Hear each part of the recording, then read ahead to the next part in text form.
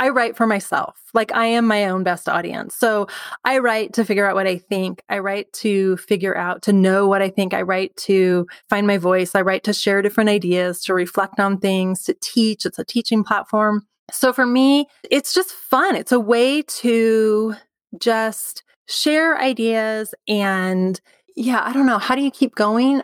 How do you not go? Welcome to the Become a Writer Today podcast with Brian Collins. Here you'll find practical advice and interviews for all kinds of writers. Should you write in one genre or try on many different genres? Hi there, my name is Brian Collins and welcome to the Become a Writer Today podcast. Many aspiring authors wonder what genre should they write in. That's a question I certainly asked myself when I was starting out. Before I started blogging, before I started writing online, I said to myself, I'm going to write literary Irish fiction. And I spent a year or two writing short stories, which is something I've talked about before on the podcast. Didn't make a lot of progress with the short stories, so I decided to take on writing a thriller book. There was just one problem. I didn't spend much time writing thriller books or mystery books, and suffice to say, I didn't make any progress with that either. It was only when I went to a workshop in County Kerry, hosted by Robert McKee. He's the author of the popular book Story, which I'd really recommend you check out, whatever you write. And I asked him, how should I know what I want to write? And he told me, Brian, go back and look at your library, your book library, write what you love to read. So when I went back and looked at my book library, I found a collection of different genres. I found business books, I found self-help books, I found books about the writing process, and I also found short stories. Since then, I've tried writing across genres. I've written instructional books about the craft of writing.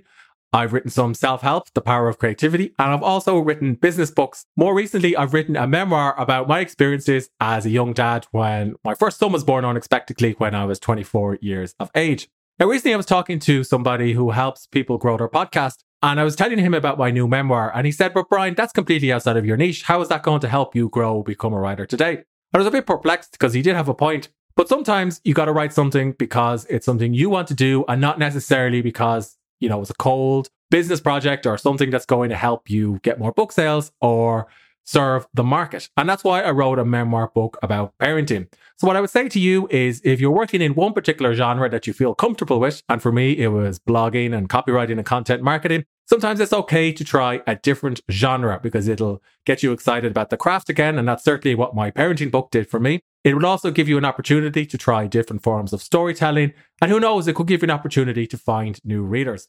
Now, not all of those readers will carry over from one genre to the next, but who knows, you could find a new audience and a new format that suits you and your creative work.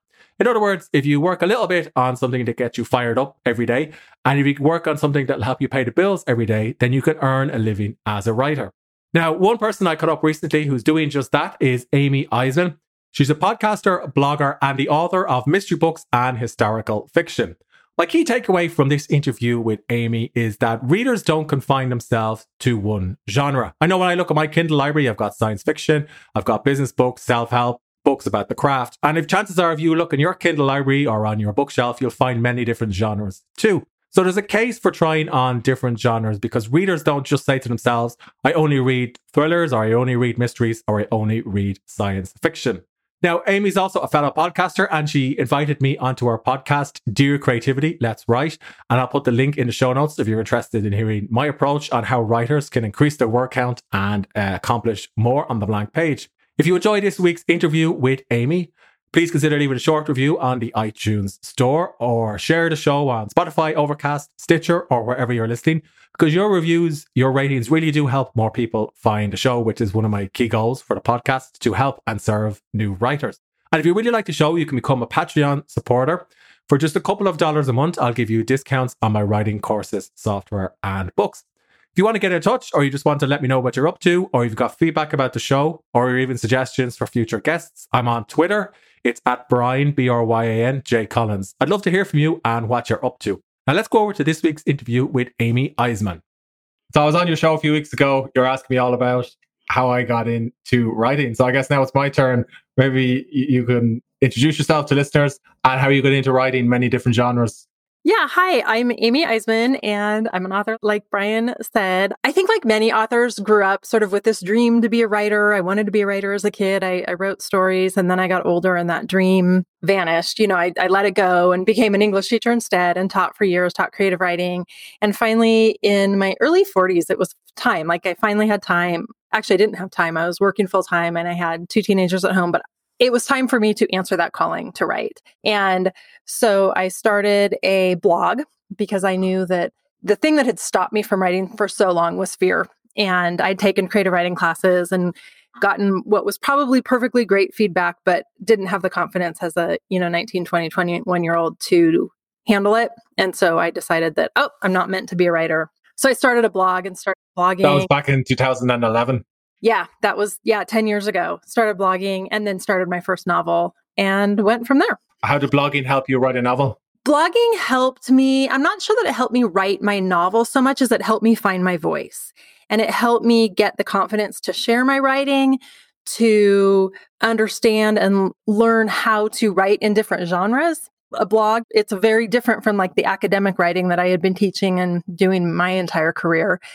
And it gave me the confidence to learn different ways of writing, to learn how to communicate, to learn that I had a voice and I had something to share. And I also blogged a lot about my writing process, about the creative process, which helped me really reflect on who I was as a writer, which was helpful. At what point did you decide to get into podcasting and coaching as well? The podcast, I'd wanted to do a podcast for a few years, but I didn't know really what I wanted to do it on and focus on. So I actually started it as it's Dear Creativity, Let's Write. But when I started, it was Dear Creativity, Let's Play. And I just wanted to talk to people about their creative process and creativity and how you dive into that. And I have since narrowed it down to writers because that's pretty much who I work with, is writers and authors and people who want to explore their creativity through the written word.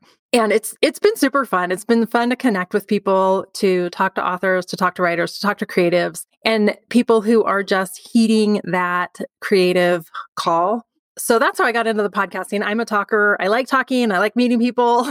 So it's been really fun. And I can't remember your first question now that you asked it. Yeah, that's good answer. No, you've answered it. So did you decide to write a series when you wrote the first Trisha Seaver book? No, neither of my books. All of my books have started as standalones and then they've ended up into series. The Trisha Seaver one I wrote as that was just kind of a standalone mystery, potentially with a sequel. But then I liked the character. I had a ton of fun writing it. I love reading mysteries and thrillers, action adventures. And it was super fun to write. And growing up, like Nancy Drew, I still have all my Nancy Drew books. I still have, those mysteries. And it's what I like to read. So that was fun to write. And once I finished it, I was like, I like this character. So let's just keep going. So it's not really a series where there's a whole kind of narrative arc across the series. It's more like Nancy Drew grew up, where she's a woman and she has sort of different adventures and mysteries and same characters, same life that she's living, but not necessarily one whole giant story that's like 5 books in the one story, if that makes sense. You described how it took quite a while to write your first book.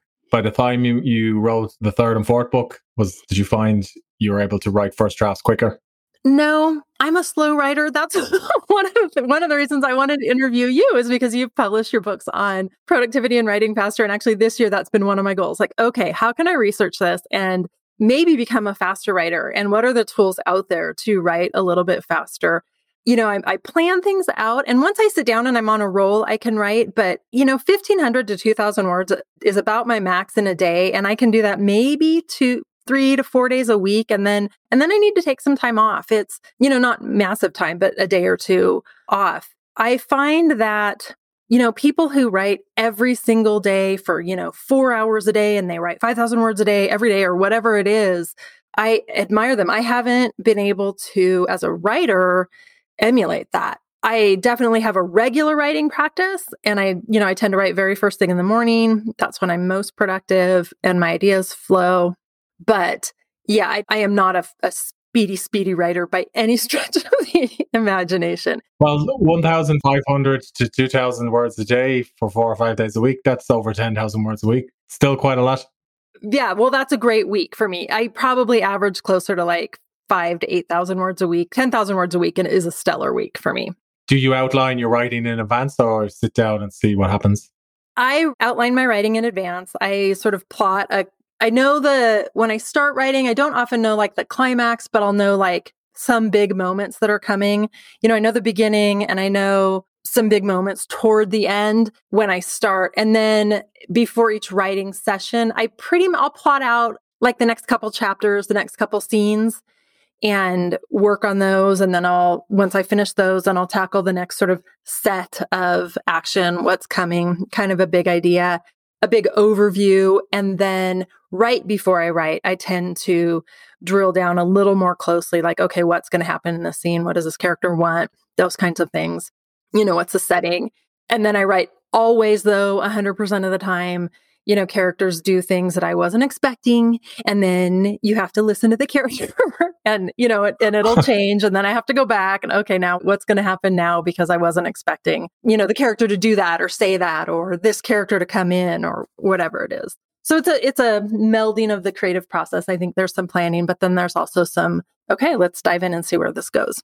When you sit down in the morning to write your words for the day, are you doing that in Word or Scrivener?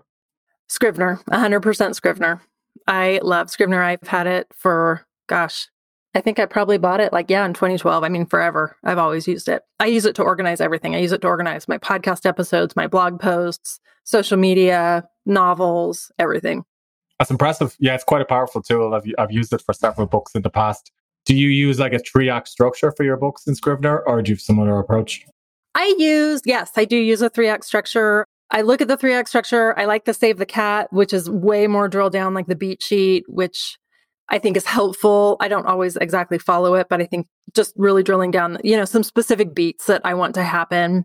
I use that. I use the hero's journey. I think there's a lot of sort of, good storytelling, fiction kind of templates that are very, very helpful for writers in terms of structuring their story so that it works. I mean, there's a reason that, the hero's journey has existed forever, because that's how we tell stories. That's how humans relate to story.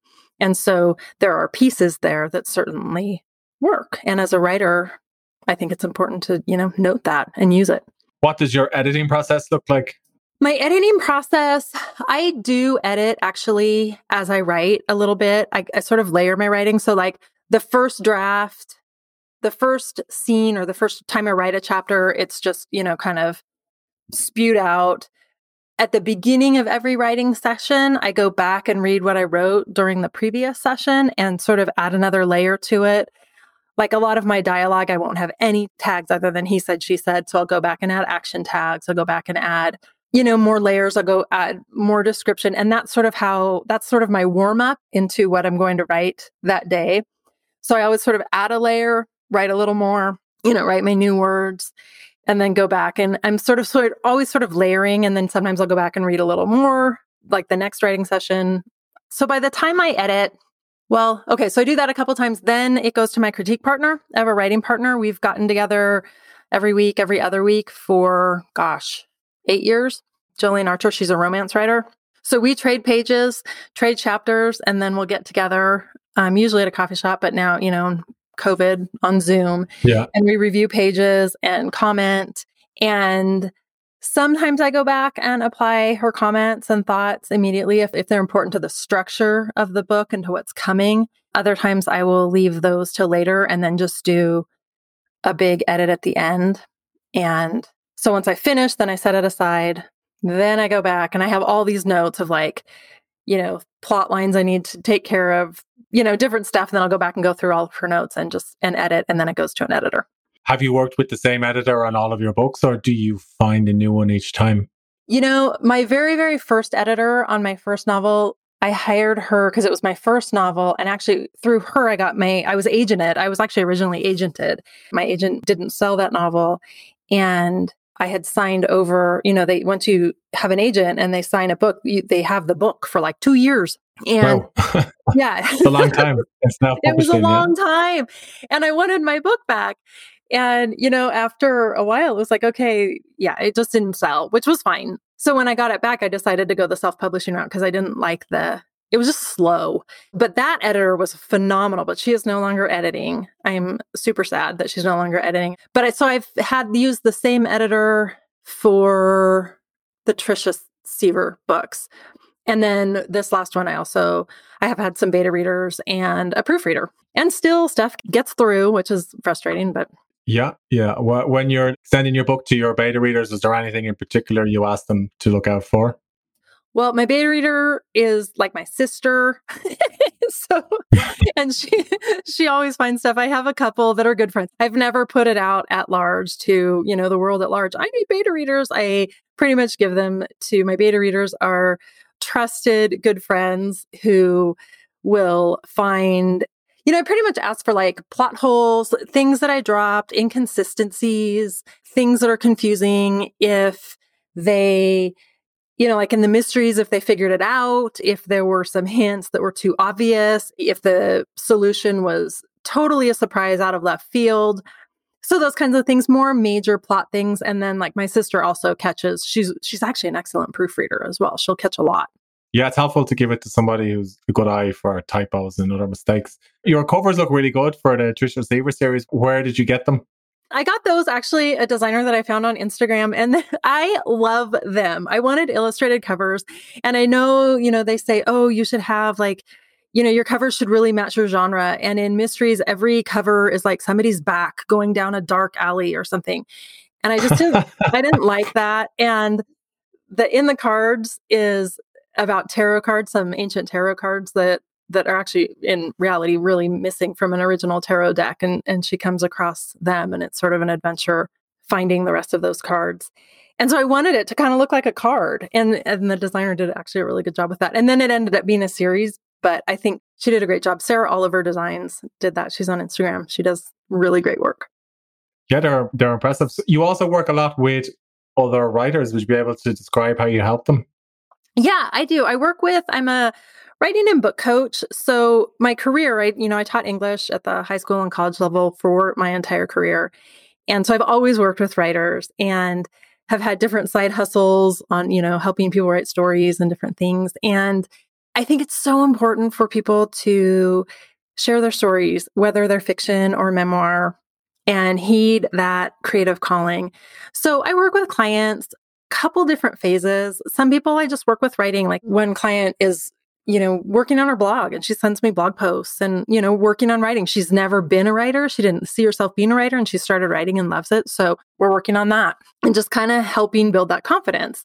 And other clients where it's like the idea sessions and we, set up the framework and the chapters and do the more planning. Like so many people say, I have a book idea. I just don't know where to start. So we find that starting spot and organize it. And, it's the planning piece, right? So A happens, how do you get to point B, like in a memoir or a novel?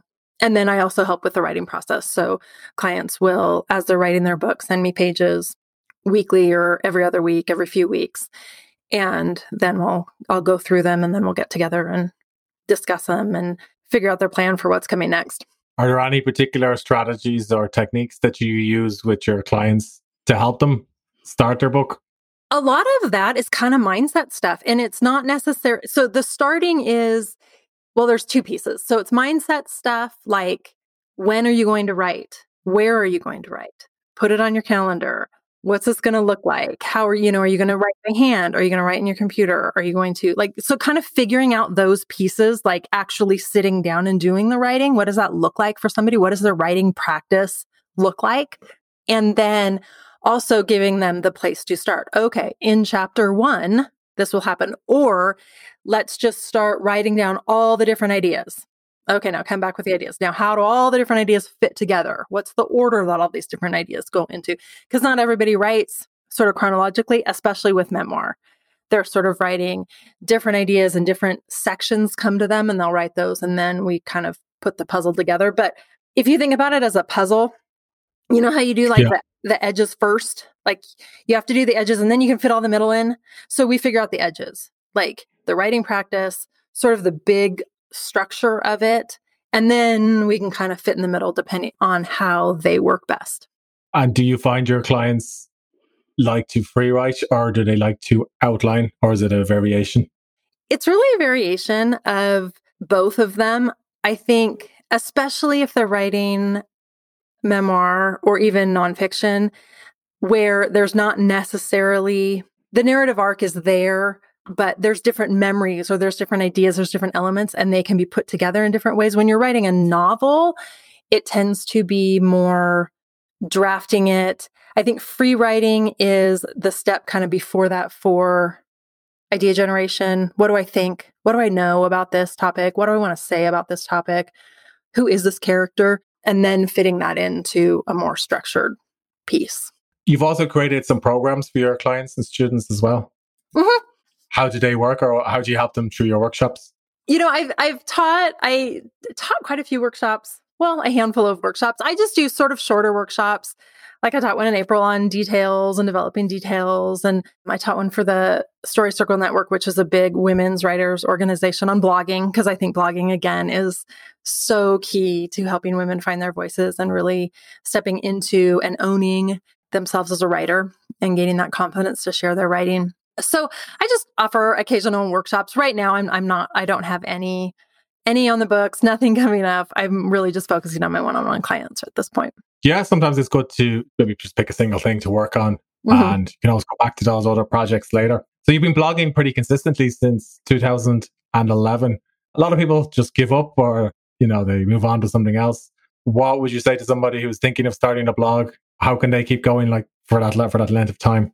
I think I tell my clients and also myself, I write for myself. I am my own best audience. So I write to figure out what I think. I write to figure out, to know what I think. I write to find my voice. I write to share different ideas, to reflect on things, to teach. It's a teaching platform. So for me, it's just fun. It's a way to just share ideas and I don't know. How do you keep going? How do you not go? As a writer, it's kind of my lifeline. It's I journal, but that's sort of a space for me to kind of play with words and publish. And if somebody reads it and they find it helpful, awesome. And if nobody does, awesome. I'm my audience there. It's not necessarily, my blog is not necessarily something that I'm, wanting to monetize and be super helpful. It's my writing playground. And so when I approach it that way, it hasn't ever been a problem to continue. Do you send your articles to your readers, or do you publish it and just wait and see what happens and get feedback that way? No, I do. I have a newsletter that I send out and share, what's new on the blog or what's new. I've actually been spending time this winter going back and updating a lot of those old blog posts. I have a ton on there that I wrote I had a website for teen writers that I ran when I was still teaching high school, and I had a creative writing class and a creative writing club, and I wanted to expand it. And I had this I had a couple hundred kids on there at one point. And so a lot of the blog posts I wrote, the how to write blog posts, were from that blog that I moved over to my Amy Eisman site. And so I have a lot of how to write posts, and I still have a lot that are in draft mode, but I've been kind of going back from that site and revising and updating links and fixing and kind of combining them. So that's been kind of fun just to go back to and look at I didn't remember that I wrote this. Yeah, I did something similar around December of last year. I went back and overhauled a lot of old articles. Is it too late for somebody to start a blog today if they're an author or want to become an author? Absolutely not. I mean, I think the idea of too late is, it's already been said, it's out there. But again, if you approach it this is my writing playground. This is where I explore writing. This is where I explore my creativity. This is where I figure out what I want to say in a public way. Absolutely not. It's fun, and it's a great way to begin to publish and begin to share that you are a writer, to share your words, to find readers, and to gain the confidence, which I think for many women especially is a struggle. That fear of judgment, that fear of, I'm not good enough. Just start putting it out there, and you realize fairly quickly that people are pretty awesome and pretty supportive. What if somebody's struggling with creative resistance? That's something you've written about recently on your site. Mm-hmm. Creative resistance, actually, I wrote about that yesterday. I posted a little blog because I was thinking about it because I was struggling with it. God, new words are hard some days. Just getting out new words can be, yeah. feel hard. And so I pulled off a bunch of books on my shelf, and they're all of the books written by men had war, like Battling Creative Resistance, The War of Art by Stephen Pressfield. They're all these very like kind of violent, like you have to battle this. And then I pulled off, Julia Cameron and Natalie Goldberg, who have a much more gentle approach to just sink into it. Like what is the purpose of this resistance? Well, if resistance, like all the other ones say, it's fear, right? It's fear that you're not good enough. Well, what is that fear for? What's the purpose of it? Why is it trying to protect you? And can you step into that and explore that and then start writing? So I think creative resistance, when I feel it, like I wrote that little blog post that I wrote on creative resistance actually was sort of my opener into writing a chapter. Like, why am I feeling that? What is this? What do people have to say about it? So for me, like doing a little research, writing a little nonfiction piece, a little blog post allows me to work through it and get past it. I think things like free writing, which you talk a lot about in your book, can be super helpful. Just sitting down and, writing by hand in your journal or even, typing. Yeah, I found free writing was really helpful after I learned about it from Natalie Goldberg and some other practitioners. Do you free write in a journal as well? I do. I free write by hand. I think, Julia Cameron calls them morning pages. Yeah, just writing whatever comes down. I don't necessarily use prompts. I just sort of write myself a letter, like, Dear Amy, dear whatever. And I just start writing, like, dear soul, dear wisdom, dear whatever. And I'll just start writing and see whatever works. Mm-hmm. Are there any books that have inspired you as a writer? You mentioned Writing Down the Bones, which is excellent. I listened to the audio version of that. Are there any other ones? As a writer, I think Julia Cameron's work is great, which is all about kind of breaking through creative blocks and becoming, it's the artist's way, but it's any creative work, whether you're, writing, painting, whatever you want to be doing, cooking, just stepping into it. Podcasting, exactly. Any kind of anything creative. I love her work. And actually, I did a workshop that we went through the Artist's Way last year. It was super fun. It was pretty enlightening for some of the women in it. Inspiring books. What did they teach you at the workshop? I taught the workshop. We did. I took a group of women. We did an Artist's Way. It was a 13-week program to go through the Artist's Way together. Oh, wow. Could you describe some of the lessons or techniques that you taught at the workshop? Well, we went through Julia Cameron's book, The Artist's Way. So that was sort of the text. And she has all kinds of exercises and, morning pages and artist dates. And artist dates were a bit of a challenge because it was spring of last year. So it started in April. So we were locked down. So you had to be creative to come up under quarantine to go on artist online artist dates. Yeah. But it was great. The morning page is really which is free writing, 3 pages every morning.